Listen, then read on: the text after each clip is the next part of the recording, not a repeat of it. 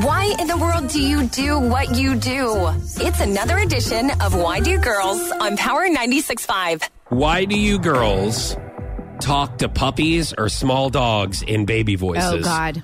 Now, I know all day. Some might argue that some guys might do this as well. My theory on this is I want to talk to our dog in a regular voice, especially a yell voice, because that's when I really want to get his attention. So he's got to start understanding when he does something wrong that he's got to understand regular tone. Right. And then angry tone, yell voice, as you say. Right. So why do girls do the baby voice to small dogs and puppies? I feel That's like what I'm wondering. I feel like it's our job. I speak to little animals and little babies the same way. Because let me tell you something.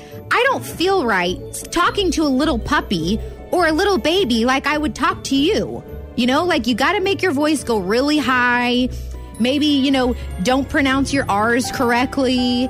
And because they're just little precious little beings. And so you have to be very soft with them. And some people will argue you don't need to baby talk with your babies because then that's it. They'll have trouble when they start trying to talk. They'll be talking like that. No. Yeah, because then all of a sudden they're 13 and you're still talking to them like a baby. But it's Tingy. I baby talked. I still do, in fact, and he's just fine. Okay, he speaks fine. Why with the small dogs? Because they're like little babies.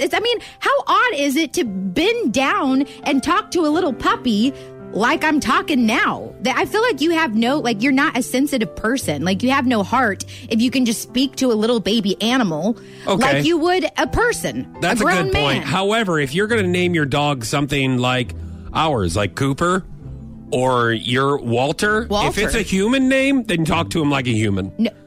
If it's Buttercup, then you can talk to him like a child. Buttercup. You know what I mean? If it's something, whatever, Butters, whatever kind of name that you want, like cutesy names. Any of those names, I feel like it's appropriate. But if it's a human being name, you got to start either doing regular voice or angry voice to make sure that they get the point across. Let me tell you something, though. If you're a dude doing this, you better knock it off, okay?